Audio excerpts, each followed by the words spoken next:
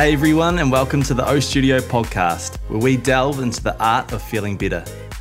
My name is Tim Bateman, founder of O Studio, a New Zealand wellness franchise that's here to help you relax, recover, and improve your health and well-being. Because this is episode 1 of the podcast, we thought the best way to start off was to flip the interview around to share with you the O Studio origin story. I hope you enjoy. Tim, welcome to the very first O Studio podcast.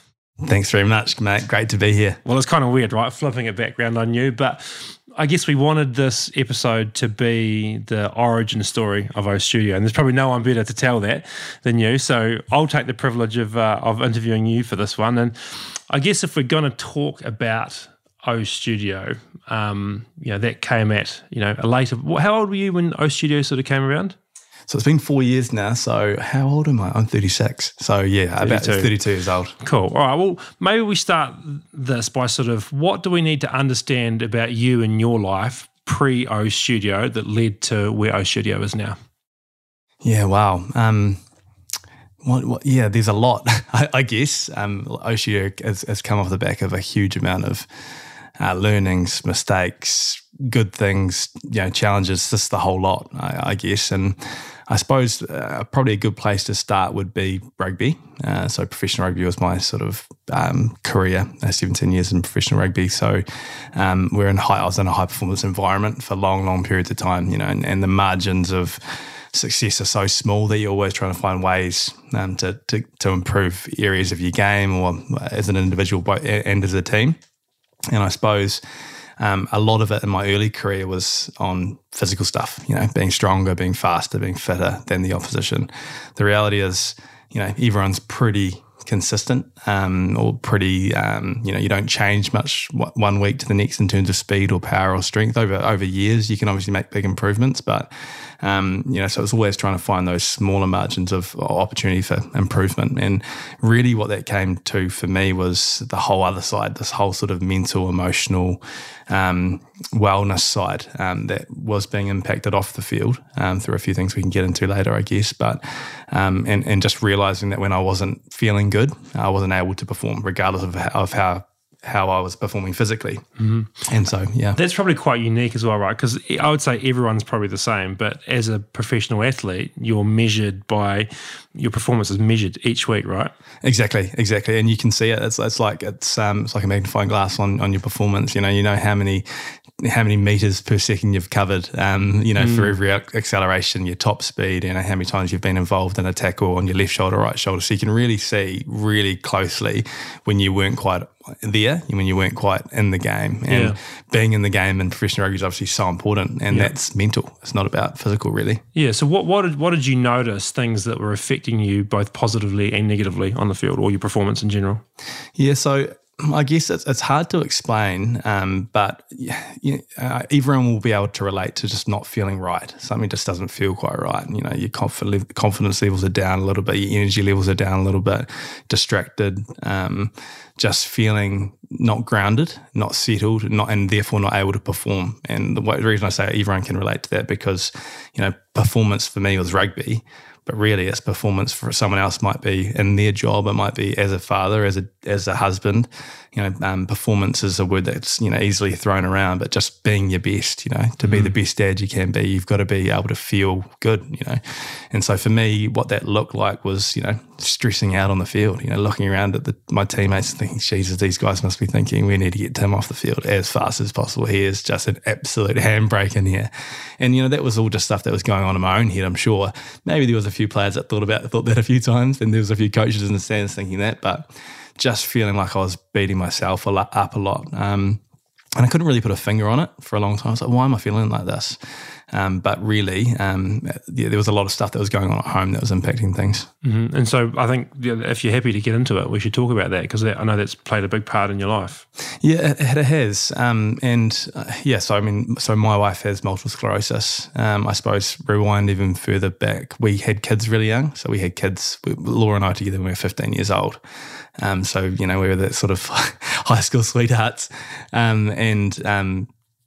had kids when we were 19. And so, straight out of school into a reasonably high stress environment. I was with the Crusaders my first year out of school. I had our first daughter, Shyla. I was studying law full time at Canterbury University. I was sort of in the deep end in all aspects of my life. And so that was, so I'm pretty used to challenges, I think. I'm pretty used to pushing myself hard. And this was no different. Laura was diagnosed when our girls were 3 and 1, and it was a massive challenge. She went from being able to, I'd be too scared to go running with her because I couldn't keep up, to she couldn't run 200 meters. She lost control of bladder and bowel things, and vision. Strength in one side of her body, so just huge stuff that impacted her physical health. She'd be just absolutely exhausted all the time. I remember one morning, she'd slept all night and woke up. We got the girls off to school. I went off to training, came home, and she'd been sleeping all day again, and it's just like far out. We didn't know what it was for a long time. The diagnosis coming helped. Knowing that there is a name for this. This is what it is, but you overlay her health with my performance on the field, and it's like a mirror. When she wasn't doing well, I wasn't performing well, and it wasn't because I was thinking about Laura on the field. It was just all the stuff that was going inside me that you can't see, that was impacting performance. Yeah, and that's interesting. And then so, how do you start to figure out? Solve that, because that's a problem. It's we call it. Obviously, there's Laura's health problems, and we're trying to solve that in one part of it. But at the same time, how do you keep yourself operating, performing, doing a job, being able to earn money? Look after the girls. Support her. That's got to be a challenge you're trying to solve at the same time. Yeah, I'd love to say that I navigated that challenge well. The reality is I didn't for a lot of times. I still remember one pre-season at the Hurricanes, and we'd been on this sort of military camp. We literally turned up at training at 3:00. We didn't know what was happening, and the army were there, and we trained all through the night. Ended up carrying all this gear all the way out to Trentham, and we finished activity when sunlight, and then we had about 2 hours sleep when we were up. So we had about 2 hours sleep from about 8:00 till 10:00 that next day, and then into sort of feedback exercises, and people giving you feedback on the things that they think you should be doing differently and the things that you do well. And I was in this group of about 15 guys, rugby players and coaches, and they were giving me all this positive feedback. And I just broke down. I literally I bawled my eyes out. It was so embarrassing. Even thinking about it now, it makes you feel a little bit like, Jesus, what was I? But I was obviously just so broken. It was at the height, really, of when Laura's health was at its worst and I was struggling the most. And one thing that sort of really got me was, I realized there was a lot of people that supported me and had my back, and I sort of carried all that burden by myself. I was trying to carry it by myself and trying to, I thought no one noticed, but they obviously did notice that I was being impacted quite severely. And so, the question is, how do you navigate that, or how do you try and solve those problems? I mean, I didn't navigate it that well for the first few years. In terms of her health alone, we couldn't get the treatment that she needed here in New Zealand. So she went to Singapore. And we all went over there. I was going back and forth with the girls from Japan, and Laura's family came to Singapore to help her. She was in hospital up there for about, must have been 4 months or something like that, in isolation for about a month, and she had a stem cell transplant. And that was massive for her. They sort of said to her, if she goes 2 years without relapsing post-transplant, she may never relapse again, and it's been about 8 years now. She hasn't relapsed since the transplant. So that's huge for us. She's still got the damage from the stuff that was done previously, but she's 100 times better than where she would have been if she hadn't gone through that. And ironically, it's where we found flotation therapy, which is a big part of what O Studio is. Mm-hmm. So how did that come about? Well, it was actually the doctors in Raffles Hospital in Singapore said, this would be a cool thing for you guys to do to manage the stress. And they were saying to both me and Laura. And so flotation therapy is pretty much, it's the absence of everything, or as much as you can. So they call it REST therapy, restricted environmental stimulation therapy. Some people call it sensory deprivation. That's probably where people have heard of it before. But you go back 20, 30, 40 years, there were these old school tanks that you sort of climbed into, and it was highly salinated water, so very dense, so you could sort of float on top of the water. Nowadays, the cabins and pods are different than that, and they're a lot more appealing. Mm-hmm. So they recommended that to us to help just manage the stress of what Laura was going through physically and mentally, and what I was going through mentally. And we didn't think too much of it. Like, it sounds quite cool. A couple of days later, we were at a cafe, and there was a little brochure that had, it was called Palm Ave Float Club in Singapore. And we're like, oh, mate, we've got to just give this a crack. It looks quite cool. We went along to this little place in Singapore. Laura went off into her pod room. I went off into my pod room. They do a little intro at the start. And I just had the most incredible experience ever. Like, it was just, music plays at the start, and you can leave the light on if you want to. I turn the light off, and so it's complete darkness, complete weightlessness, complete silence. And when you're still, the water in the air sort of becomes the same temperature as your skin. So you literally feel like you're floating in nothing. And so after, maybe 10 minutes, 15 minutes in the pod, your body sort of sinks into this really deep relaxation. And I fell asleep in there, floating on top of the water, and I woke up, the music was playing, and I was just like, what the hell had gone on there? And I'd had this really vivid dream going back to my family home on the West Coast, sort of walking around outside, and I was just like, this is the most incredible thing I've ever done. I couldn't wait to see Laura out in reception and talk to her about it. And she'd had the opposite experience. She'd got like salt in her eyes, was too scared to push the wrong button because she was naked in her room. She thought they may be coming in, and she was just like, I've got to get out of here.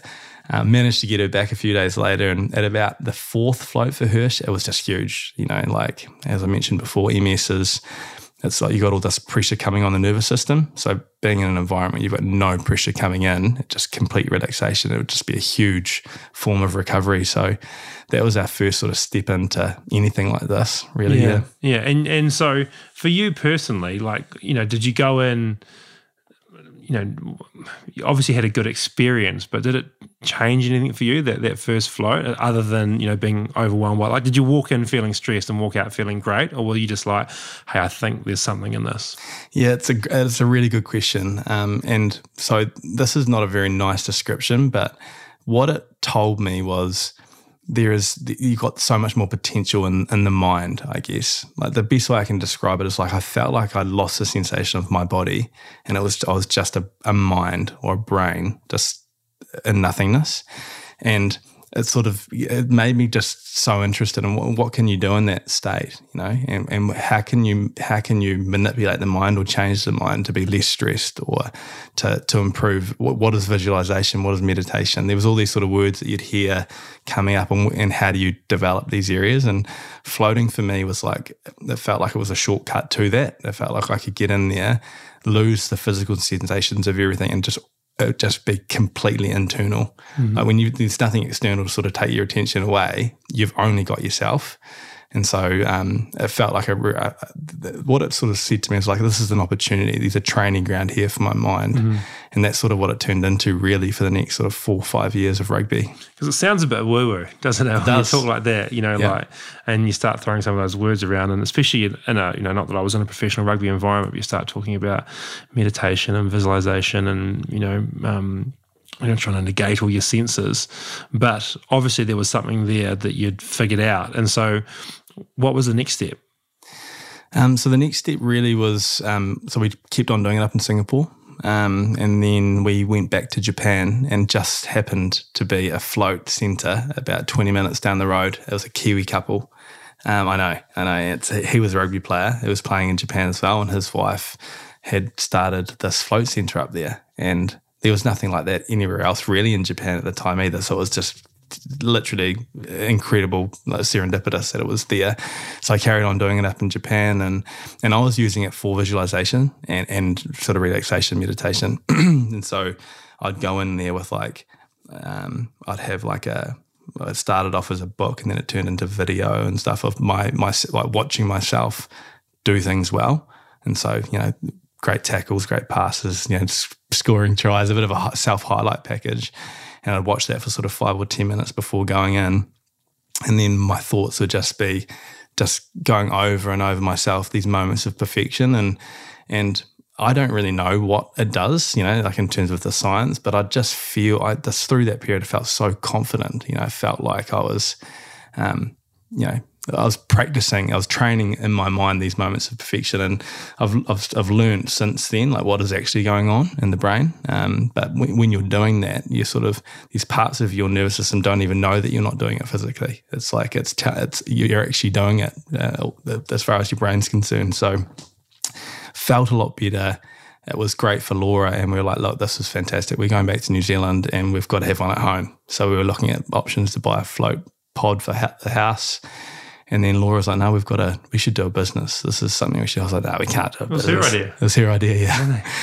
It was more than just her. She was like, we are doing this. Wow. And she had this sort of massive high post-transplant as well, where she was just like, felt like she had a new lease on life. And so she was like, we're doing this. And I was like, are we?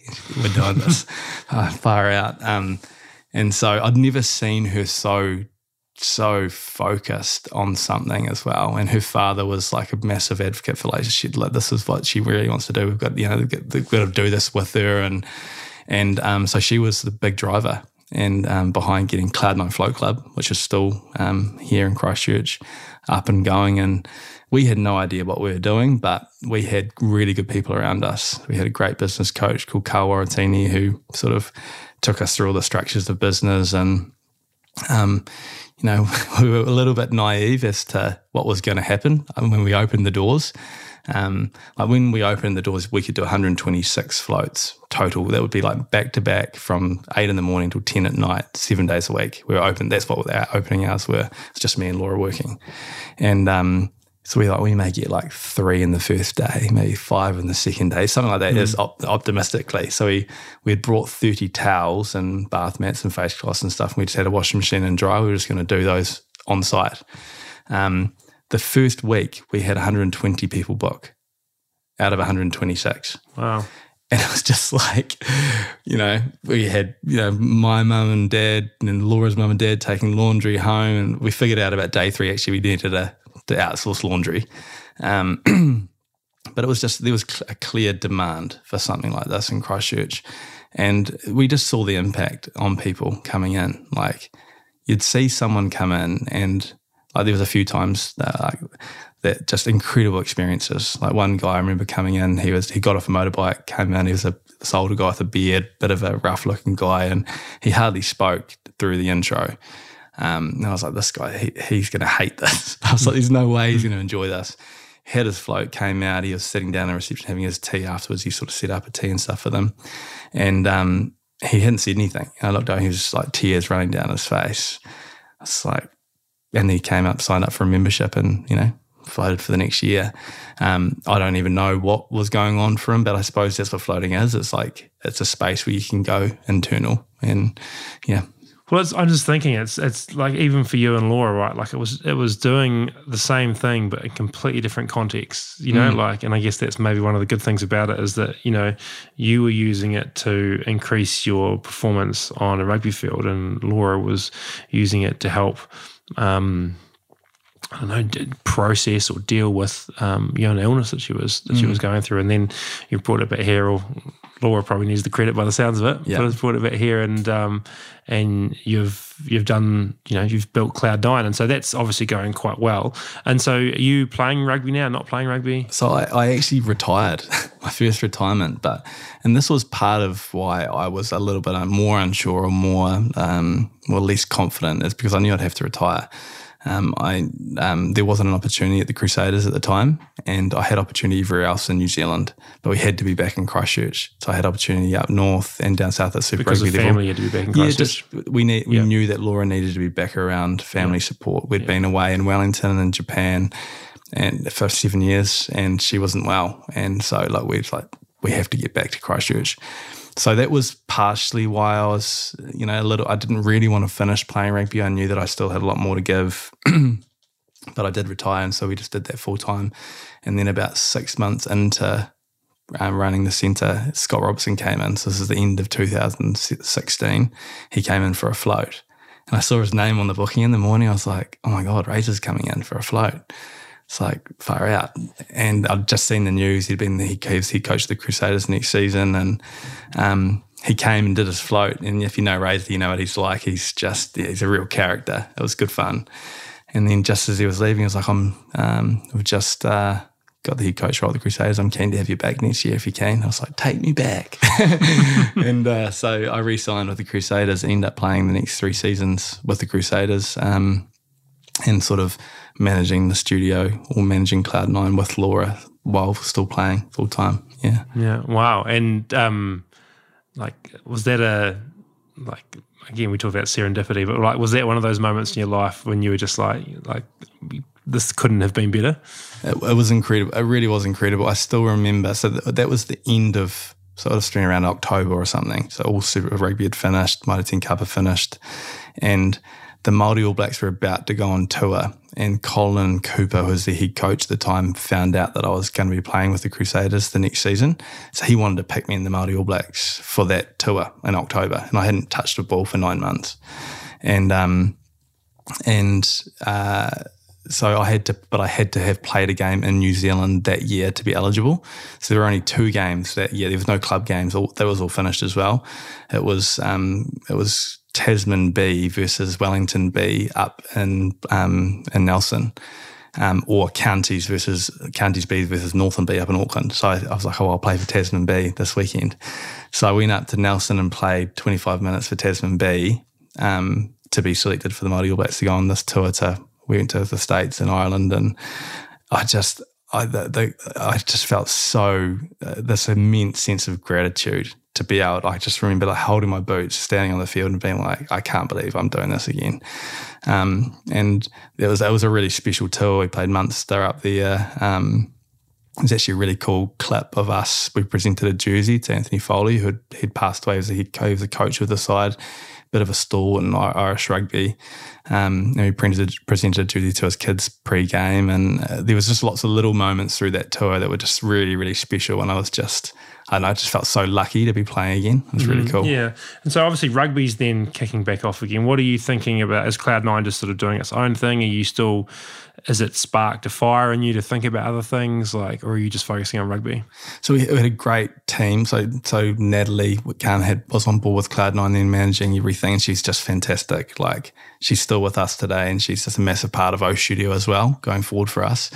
So having someone like her with Laura and myself, supporting what was going on there was really important. But I don't know, the wheels started sort of turning, or the cogs started turning a little bit, maybe 6 months out of being in the day-to-day of Cloud9 and back in professional rugby, and thinking actually there is a lot more out there than just floating that can support this type of thing. So the outcomes that what I was looking for as a rugby player, as a person, and what Laura was looking for, there's more than just floating there. Meditation was another thing that I was starting to learn a little bit more about. Yoga was another. And so I started every tour I was on, whether it be in Australia or Canada or the UK or wherever, Japan, I'd go through every wellness, space. I'd look at everything that was going on and just started to put a bit of a plan together around what we were going to do next, because we wanted to create something that had a bit more on offer than just floating. And so that's when we started working on O Studio, and ultimately opened O Studio in 2019, so about 3 years later. Yeah, so 3 years after Cloud9. Yes. Yep. So you're traveling around the world, you're recognizing that there's more, maybe modalities, not quite rude, but service offerings that you can put together that can help a human being mentally, holistically, broadly in their wellness. Yes, exactly. It's sort of, physical fitness is one thing, but there is so much more in there. I like to sort of think it's like a holistic approach to well-being. And so it's how mental, physical, emotional sort of all package into one thing.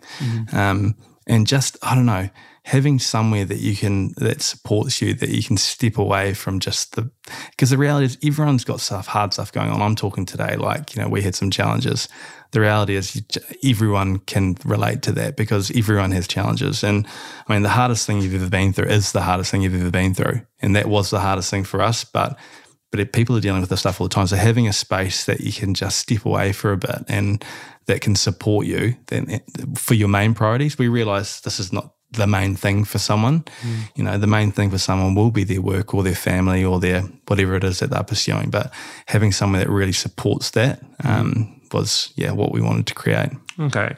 And so, you say sort of like 3 years later we opened O Studio, but like let's sort of like, I guess, unpack that a little bit, because that's not as easy as a sentence to say, right? So you recognize these other services. Obviously, you've got floating, you then have yoga, meditation. O Studio now also has like a relaxation recovery space, and you've got the saunas and ice baths as well. So I guess somewhere along the line, you decided these collection of services could all be in one facility. So what's the next step? Yeah, well, that's it. So you've really nailed it. It's like we wanted to bring a series of different services and offerings that had a little bit of history and a little bit of science and a little bit of sort of, we didn't want to just throw something out there and say this can help that. So we did a lot of research on what works and what doesn't.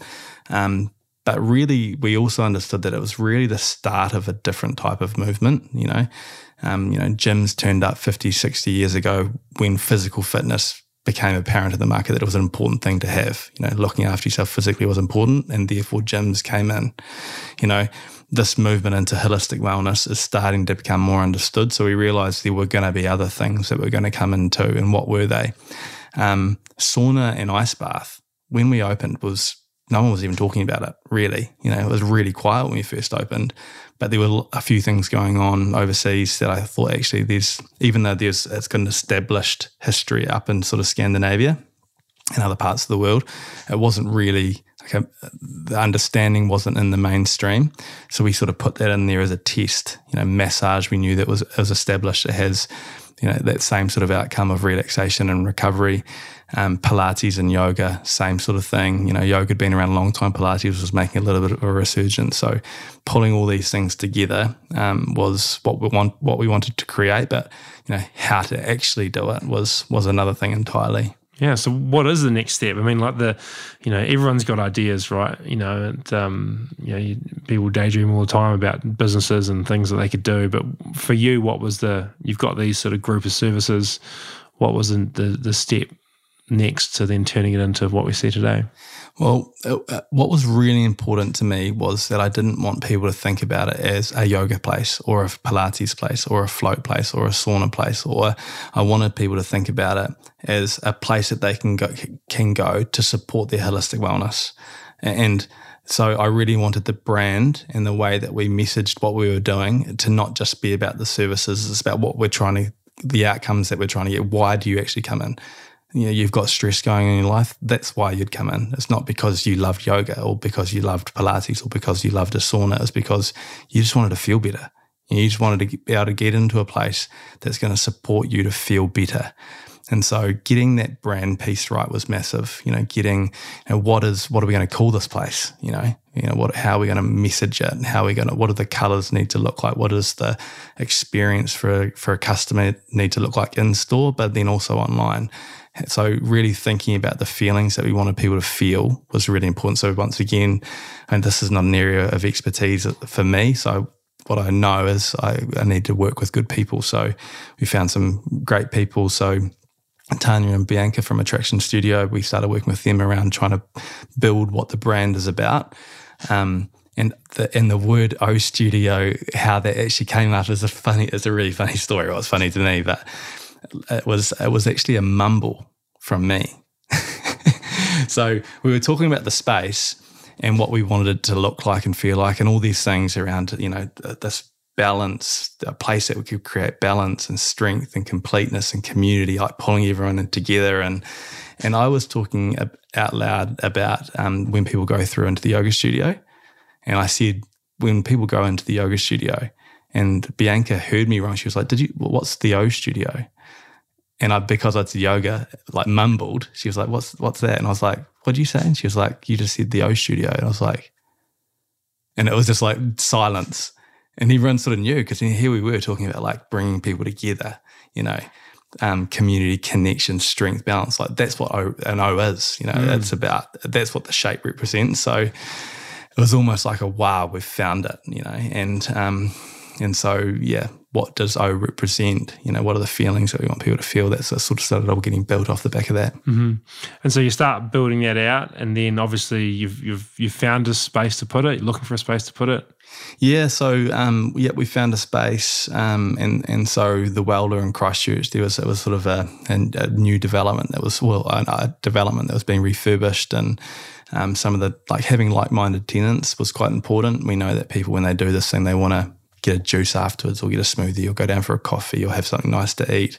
And so there was a collection of tenants that were coming in that were quite innovative and exciting, and so it felt like a nice spot for that. And so we started working with them, and got everything set up. Did you know what you were doing? Not that. This. I don't mean that in a rude way at all. But it's sort of like,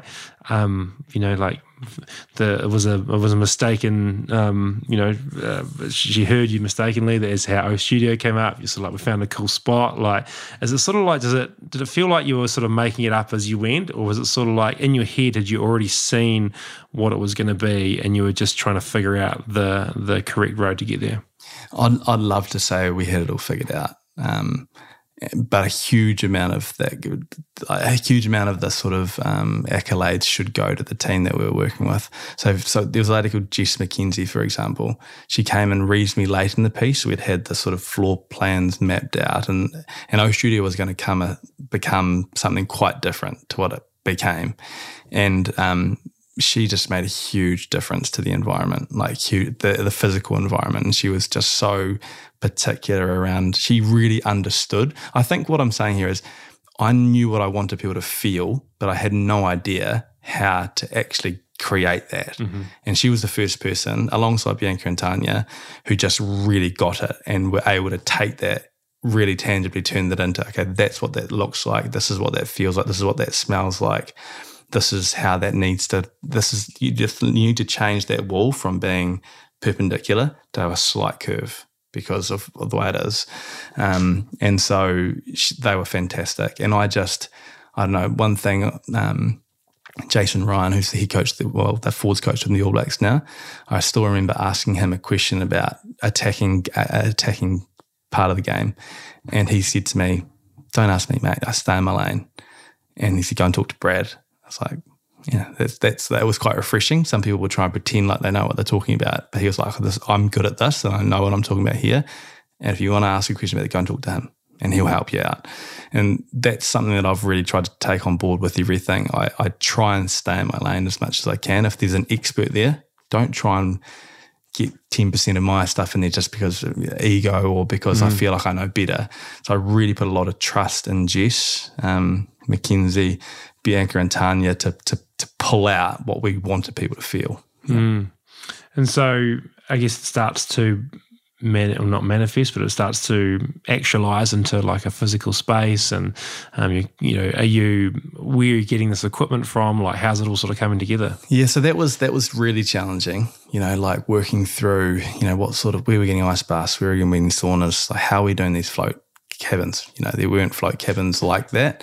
There was a person who had a prototype in Auckland, and so we actually I got him to cut 3 off that prototype because I thought they'd be different. Like pods are like eggs, the float pods are like eggs that you have a lid on top. Lots of people love them, I love them, but there's a certain part of the population that would feel claustrophobic being in something like that. So I knew we wanted something big and open, and so cabins was what we needed. And he'd never cut cabins off this prototype before, so it was a bit of a risk and we didn't even know how to install them. And I was joining that up with the pump system that we'd used at Cloud9, which was from London, so we're trying to retrofit these things together. It was a bit of a mess really, and we've paid for that mess a little bit too by having to redo things and change rooms and restructure things on site. But what it has, those mistakes have taught us huge amounts for every other studio that opens, in terms of layout and equipment and all sorts. So it was challenging, definitely. Yeah, and I think also you almost, like you mentioned before, that you felt a bit naive going into it. It's almost like sometimes if you weren't a bit naive, you almost like if you understood the challenges that you'd face, like you probably wouldn't take it on, right? It's sort of, you have to be a little bit naive to build something from zero. Yeah. Like you have to be. It's a big swing, right? Oh, well, yeah, 100%. If I knew, well, that's a good question. If I knew now what I knew then, would I have done it? I'd love to still say yes, because it's, but at the same time, I definitely underestimated everything. and I'm probably still underestimating things. But what I back myself, and I back the team that we've got, and I back that. Well, one thing, why not? You know what I mean? Like, why not? This is important to me. I'm seeing the impact firsthand that it's had on me, on my wife, and on so many people now that have come to Cloud9. Like, why not? And so it was worth it. I backed myself to figure out the challenges as they come up. Yeah, absolutely. And that's all you can do, really, right? It's like you don't know what the next day, the next week, the next year is going to unfold. You just got to surround yourself with good people, do the best you can with what you've got, and hope that you can work hard enough to make it all come through, right? Exactly. Yeah, 100%. And so what happened? So the doors open, like, is it the same sort of response that you had from, or what were your expectations when the doors open? Yeah, so one core part of this was we wanted to bring in a couple of really key people. So Jess Smith was really important. She was just my favourite yoga instructor that I'd been to across Christchurch, and I'd done a lot of sort of research on that. And she was fantastic, just great with people. Really, like, if I was going to say this person suits or fits what O Studio wants to feel like, Jess is that. She's a mother of two. She's from the States. So has a huge amount of, and a trained yoga instructor. She's been around for a long, long, long time. Trained when she was 16 or something, but just has a great way with people. She swims, she runs, she's very active. She played football over in the States, and she's just a very balanced person and just a good person to be around.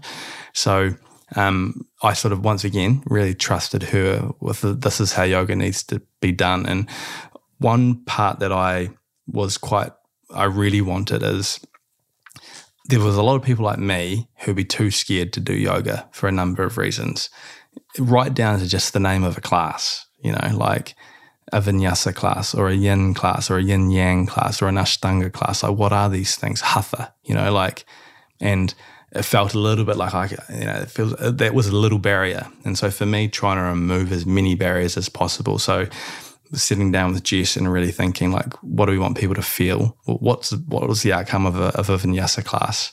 And then what's something that I think would suit our brand a little bit more? So we crafted a dynamic class.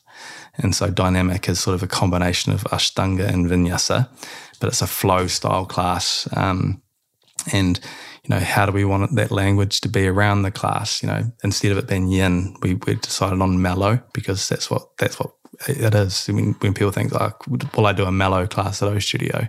That sounds very different to, shall I do a yin class at O Studio for most of the market? And it was the same with that sort of balance class. It's an aligned class, so that's around sort of functional mobility and making sure that it's a gentle style of movement.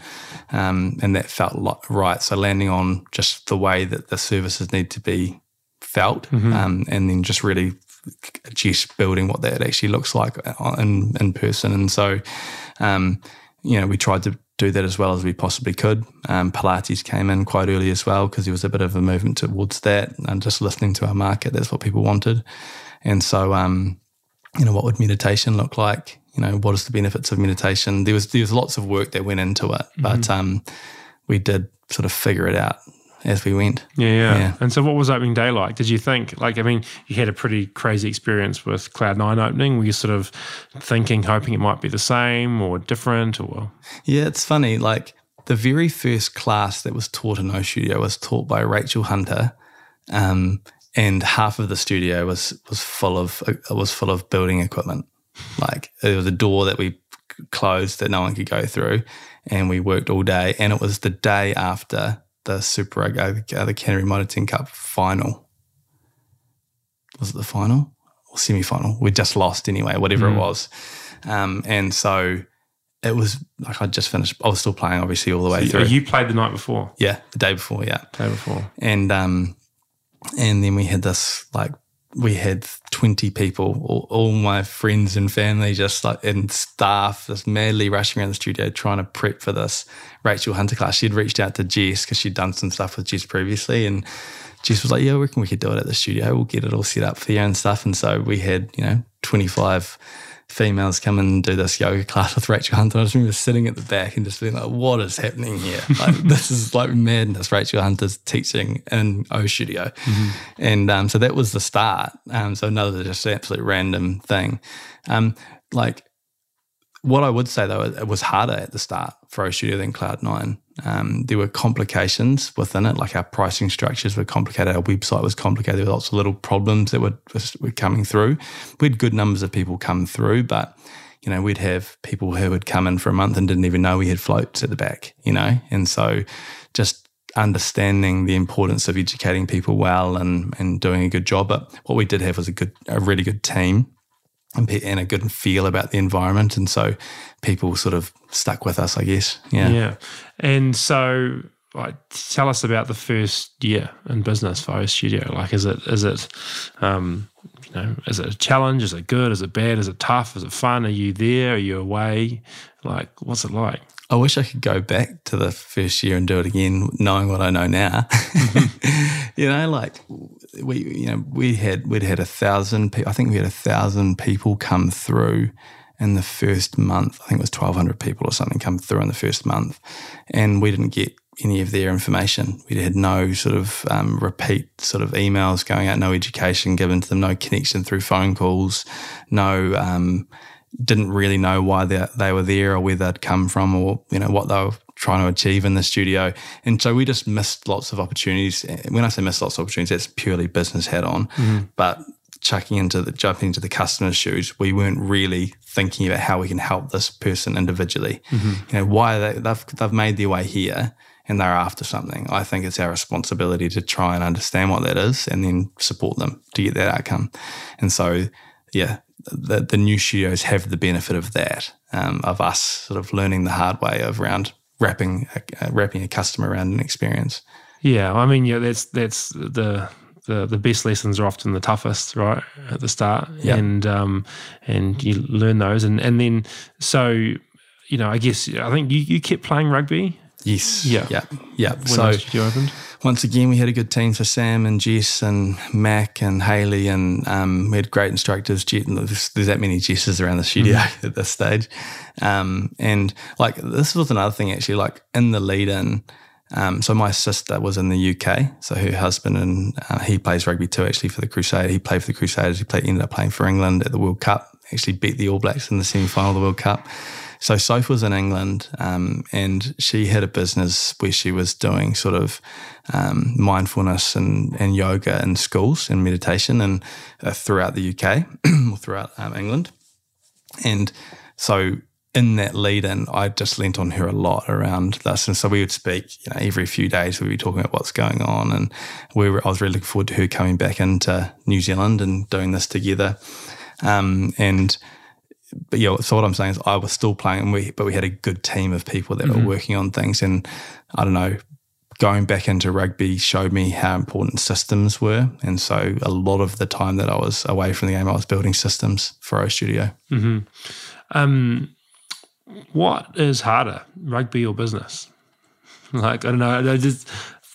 Obviously, they're completely different, but now you played rugby for nearly 2 decades professionally. You've probably had a better part of a decade experience in business. Is there, are they the same but different, or are they?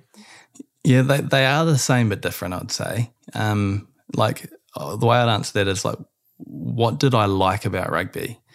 What did I really like about rugby? What I loved about rugby was the connections with people.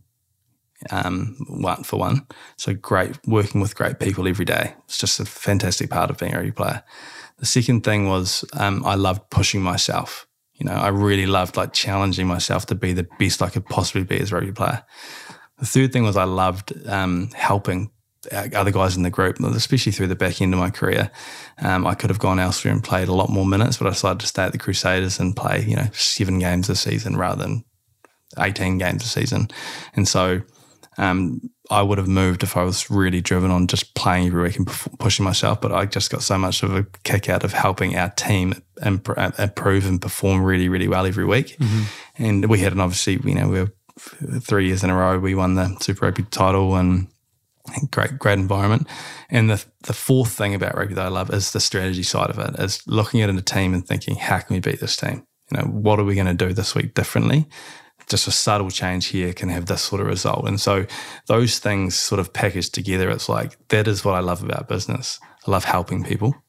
That's why I've gone into an industry like this. I love pushing myself. That's why you choose to go into business. You don't go into business to just lie on a couch and kick back and have a holiday every day. It's because like the challenge, of creating something new, of pioneering a space, trying to create something really awesome. That's the challenge. So working with great people, challenging myself, and then the last one being that sort of, what are the strategic side of business. I love that. Like, how are we gonna build something that we can scale well? What are the learnings that we can take from this and from that, and put these all together for it to have the best recipe possible to give someone an opportunity. And franchising came in a little bit later on, but I thinking about helping or giving someone the opportunity to run their own business and help be a part of a team that's pioneering a whole industry, like that for me is just like, that's awesome. And so I'd say, as I do in a long-winded way, business is like rugby on steroids. It's like the best of rugby. What I enjoyed of rugby, you times that by 100, and I get that in business. And so, I'd love to get back involved in rugby at some stage, because there's parts of the game that you can't replicate in business, but there's just so much more going on. There's so many more dynamics in business than there is in rugby.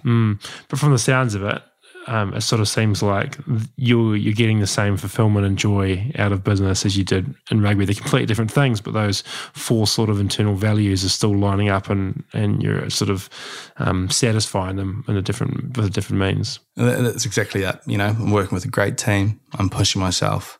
I'm helping people genuinely towards something that I really care about.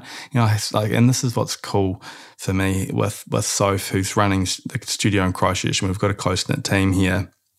Like, every time I hear a story about something that someone's just experienced through O Studio or through Cloud9, it's just like, that is why we're doing this. It really is. Yeah. And when you're sort of one step removed from that, and you're constantly building systems and looking at the ways that the in behind stuff that no one ever sees. Like, some people would never see me at O Studio, and they're like, is he even part of O Studio? I'm spending hours and hours every day, morning till night, thinking about how we can make this the best it possibly can be for people. And it means that you are slightly disconnected to the individual, whereas those conversations, if someone's come in and they're dealing with this life challenge right now, and this is what they're getting from it, it's just that there is why, that's what excites me about it. Yeah.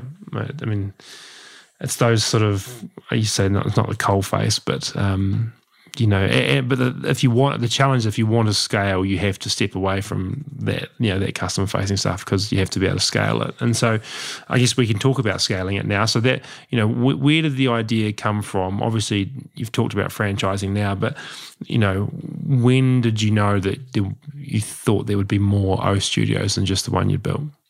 It was probably a year in, 6 months to a year in. Like, once again, being forced to step away from the coalface by going back into rugby.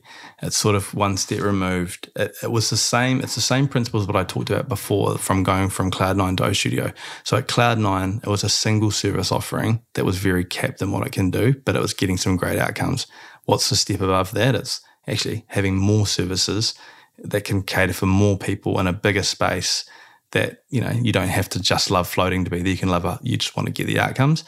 That's what we're creating. So that moved to O Studio. And then it's like, wow, only Christchurch is getting access to this. Only this small portion of Christchurch is getting access to this. How can we do that to more people? So it felt, okay, the best way to do this is through franchising, is through having someone who cares just like we do about doing this well in their communities. And how can we empower them to do that really well? How can they take all the learnings that all the mistakes that we've made, all the good things that we've made, and have the best opportunity for success? So they get control of their own lives through running their own business, but they get that sort of fulfillment that we were seeing too. So it was quite early in the piece, really. But once again, I underestimated the work that has to go into doing that. And so it took us 2.5 years of work just putting it all together. Just to figure out if it was franchisable or to get it to a point where you could franchise it. Yeah, so we approached franchise consultants out of Auckland, a really great company, and did a sort of feasibility study on franchising and, what would need to happen for this to be something that could be franchised. And it was a long process, really, really smart people. And then they sort of gave us an implementation plan. We took that implementation plan and tweaked it and did some other stuff with a consultant that was based in Christchurch. And, he has huge experience in franchising across a gym industry and a few other different businesses too.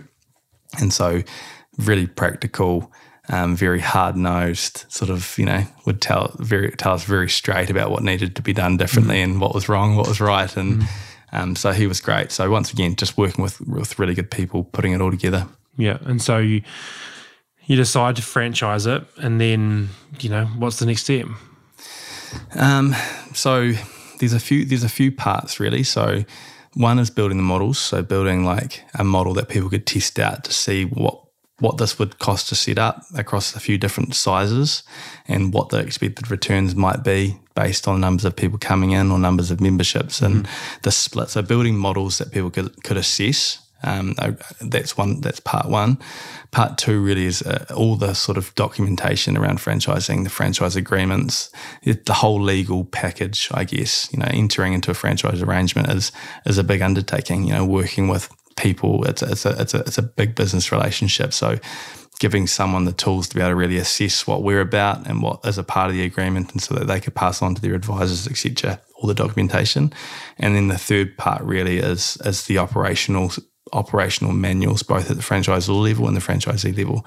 For a franchise owner in Auckland or in Wanaka or in Takapuna or wherever it is, they need to know, how am I going to get people into the studio? What do I need to do to market this brand or this offering as well as I possibly can to make sure we've got good people coming in? What do I need to do with our sales? What do we need to do? How do you run a float session? How do you test water? How do you do your roster? What do your hours look like? How do you structure your schedule? There are just thousands of things that you want to be able to give someone and say, this is how you do it. And this is the start point. We can work with you to figure out how this works for you, but this is what we've learned. And so the operational manual side of it was the biggest part of the build. It was probably, we could outsource a little bit around the models and the financials because it's lawyers and accountants and all that stuff working in there. But in terms of how you run the day-to-day operations, that was all our IP that we'd built over the 18 months of running. Yeah, and I guess that's what, that's the joy of franchising, right? I always think about franchising as like a recipe book. It's kind of like you need to buy your own ingredients, but you get the recipe book of how to make it. And if you think about a cake, if you just gave me all the ingredients and I just was playing around in the kitchen, it'd take me probably months to figure out how to actually make something that was even vaguely palatable to someone. But if you give me the same ingredients in a recipe book, in an hour and a half I can have the same thing. So I guess kind of what you're collating is that recipe book for people, right? It's your years worth of mistakes, learnings, things that you've tried, tested, failed, things that have worked, and you put it all into one spot, and then you can go, right, this is what you should do.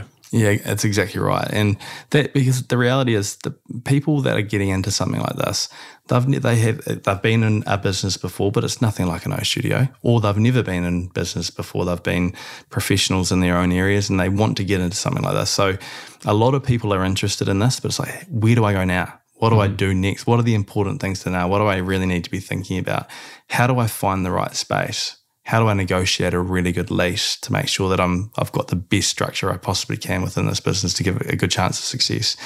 And so there's lots of things that people need to do if they're spending good money on setting something awesome up, you want to make sure that you've got the best opportunity to have good returns on that money. Yeah, well, one thing sort of listening to you, right, is that one thing you did all the way along is that you tried to surround yourself with really good people, right from the very start, whether it was in rugby or it was Cloud9 or it was designing the brand or it was fitting out the building. You always tried to have yourself around good people. And I guess kind of that's what franchising is as well. It's like as a franchisee, you can sort of surround yourself with people that are knowing what they're doing, they've done it before, and then you can replicate it with their help.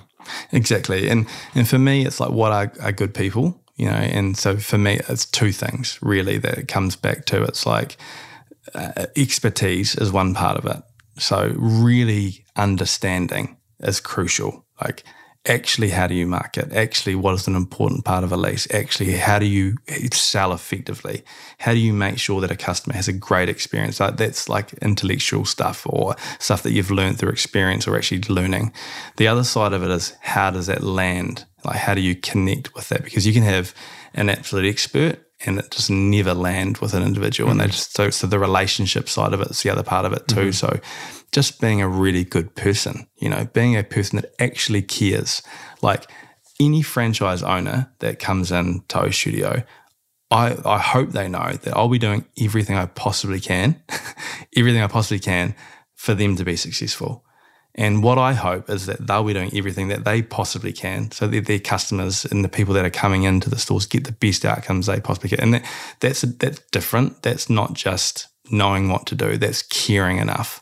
And so that's what I've loved about the people that we've worked with in building O Studio. They actually really care about the outcome genuinely. Mm-hmm. It's like, they want the people that we work with, they want the best thing for us. Yeah. And I want the best thing for our franchise owners. And so, it's that balance between pressure or execution and IP and intellectual stuff and real, genuine, good people that care, that want to connect with people. Yeah, and you need both, right? You do, absolutely. And just to expand on that a little bit, because the reality is we're pioneering this, Anyone that is a part of O Studio, we're creating an industry, we're creating something completely new that New Zealand hasn't seen and the world hasn't seen, And so, it's what we also want there is we want people that actually I want to be a part of creating something different, Mm-hmm. And so there's a little bit of that comes into it too. Yeah, and how are you? Like, obviously, the industry is expanding. How are you finding?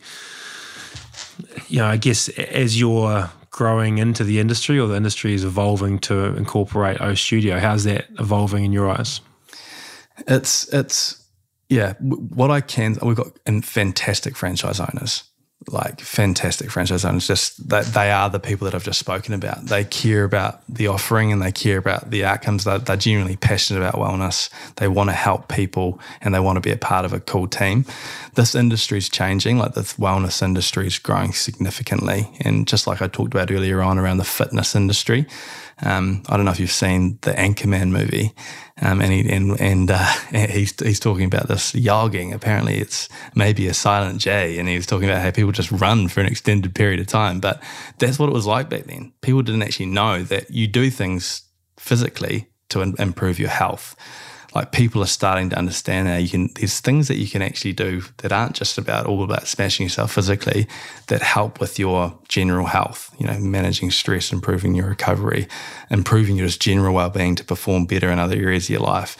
And so, people, I'm sure there's people that have seen things around breath work pop up, around ice bath and cold exposure, heat exposure, and, what the parasympathetic nervous system is compared to a sympathetic nervous system. A lot of us are wearing sort of, devices that monitor our heart rate or our heart rate variability and how well we sleep and what food can do to impact your performance. It's just people are there's this sort of interesting thing going on in the market where more people are starting to learn about this. And so what we want to be is when people think about this stuff, it's like, oh, O Studio's got that covered. O Studio look after that. Well, this is what O Studio do. Mm-hmm. And so we're not just a float centre or a yoga centre or a sauna centre. We're a place that people come because they know that we know what we're talking about. They know that we're people who care for them and we've got the services that can get the outcomes that they're after. Yeah. Yeah, hey, well, I certainly agree. I think that even if you look at, just take one of the services, you could take any of them, but like a sauna or an ice bath, like the way the world has the growth that, like an ice bath has had in the last 3 to 4 years. Like if you started talking about ice baths 5 years ago, it was, but you can say most people have had one or tried one or know someone that's been in one, and there's all this, you're constantly bombarded on, with advertising and social media and all this kind of stuff. You're seeing this huge influx of cold water exposure and people like Wim Hof becoming incredibly popular. And so, the tailwinds certainly seem to be in favour of this industry. And, as you've mentioned, it's a pioneering journey, right? Like the road isn't paved, but as much as that's scary, it's also exciting, right? It is. It's really exciting. And that's actually one thing I'm excited about this podcast. It's like we're going to delve into that stuff. We're going to delve into what is cold exposure and how can you use it. Why would I go to a place like iStudio to do that? Why is there a community here that I can do this with? What does heat exposure do? But even like getting someone like Sophie on and talking about grief. These people that are coming into iStudio because they're dealing with loss. These people that are coming into iStudio because they're dealing with huge life changes, and we've got some real experts in this area that have been in this industry a long time, and so that's one thing I am excited about. This is like we get to share some of that knowledge, some of that experience, some of the stories that we're seeing, and hopefully people can sort of learn along the way with us. We're not perfect, we're not the source of all knowledge, and that's one thing I really do want to make clear too, is like we're part of this journey with them. We're learning as we go too. Like we do everything we can to pull it all together but we're imperfect. We're all imperfect, but we're on this journey towards, feeling better. Yeah, feeling better. That's it, right? That's it. So as of recording, December 2023, where are we at? Well, so we've got 9 franchise locations around New Zealand. So in Takapuna, we've got Dee and Clay, fantastic, awesome couple who are fit outs going on at the moment. So it looks like a February opening. And so working with her daily on this is what you're doing around your marketing, your sales and fit out and all that sort of stuff, which is really exciting. Just sort of working our way down the country. So Auckland, and so really close to finalising a lease on a really, really cool site in Auckland. So it's Jenny, Daniel and Ruben. Once again, just great people that care about this industry and just awesome people to work with. In Hamilton, we've got Brooke and Cam, and so they are still in that location sourcing stage. A couple of cool things have developed in the last week, but working with it's not just about, hey, here goes a business, go and set it up. We want them to get the best possible location they can with the best possible deal. So it takes time, It's not about just opening up straight away. The Mount, so Sal and Johnny, so they're based overseas at the moment. They're on their way back. And so once again, in that location sourcing stage, coming further south, we've got Tony and Michaela who have an option to move at the moment. So they're in Nelson. And so there's an option that they're sort of assessing at the moment, which will be interesting to see where they land. North Canterbury, so Josh and Jess, once again, finalising their location. They're working with some pretty cool landlords out in North Canterbury. And top people, smaller format model. It's going to be really interesting. Christchurch, we've been operating for 4 years now, and it is getting hard doing both. Running a franchise and then running an individual franchise store there's a bit of tension there too. So that's going to be a bit of a watch this space. And Rolleston.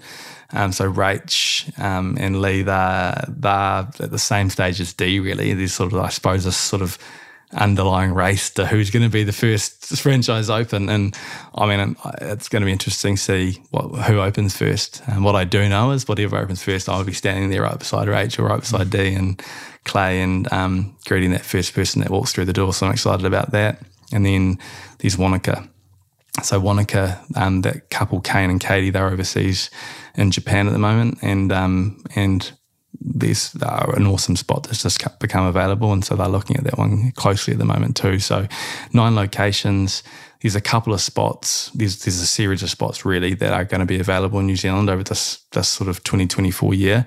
For us, it's not a rush though. It's not about opening locations. It's about finding good people that are in it for the right reasons and that want to do it well. So it's going to be 2024 is going to be an interesting year. Yeah, hey, it's exciting. And so, I mean, I guess that is the sort of O Studio origin story that brings us from, you right through to where we are today. And I guess my last question would be, if you were to, and I'm sure you've done this, if not daily, then probably at least weekly, if you close your eyes and you think about, we're sitting here 2023, if it was 2033 in December, and I was asking you to describe O Studio, what would you say?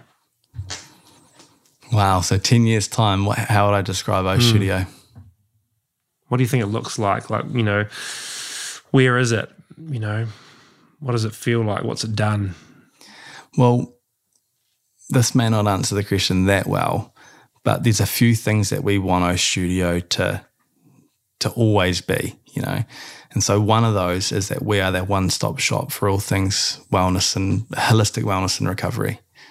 So well-being and recovery. So we are the one-stop shop for that. So what does that look like in 10 years? Who knows? There's going to be physical spaces, but there may be online spaces. There may be outreach that we're doing in the community that's off-site. There may be, but it is the one-stop shop for that. That's one thing. The second thing is that every single time someone touches O Studio, they're one step closer to their best, and whatever that looks like. So this podcast hopefully is a part of that, that every single time someone gets to listen to something that's going on within O Studio, that they're one step better. They've learned something, they've improved in some way, or they've felt better about something. If that's any content that's going on online, or that there's events and workshops that they are a part of, or it is that they're coming in as a member daily, weekly, accessing these services. In 10 years' time, what I do hope is that we're still getting the outcomes at a customer level right now that we're getting right now, because we can never lose sight of that. It's always going to be about the person who walks up those steps or walks in that front door. If we do that well, then O Studio's got a really bright future. If we don't do that well, then it doesn't. And so that's why it's so important to get the right people. There's 9 franchise locations, and we're pioneering this space and building this together. I'd say there'll be little tweaks and evolutions along the way, like any successful system. You adapt with the times. But I'm super excited to see where we take it.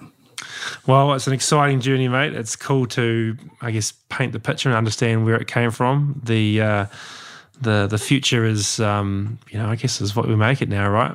Like the opportunity's there, the market's there. There's something here, and it's exciting for you and for everyone else that's involved. And so, look, I appreciate the baton to host the first podcast and to interview and understand it. And well, I'm looking forward to flipping it back around on you at some stage down the line too, mate, because we've both got an important part to play in this going forward. And I'm excited to see where we can take it. Me too. Let's go.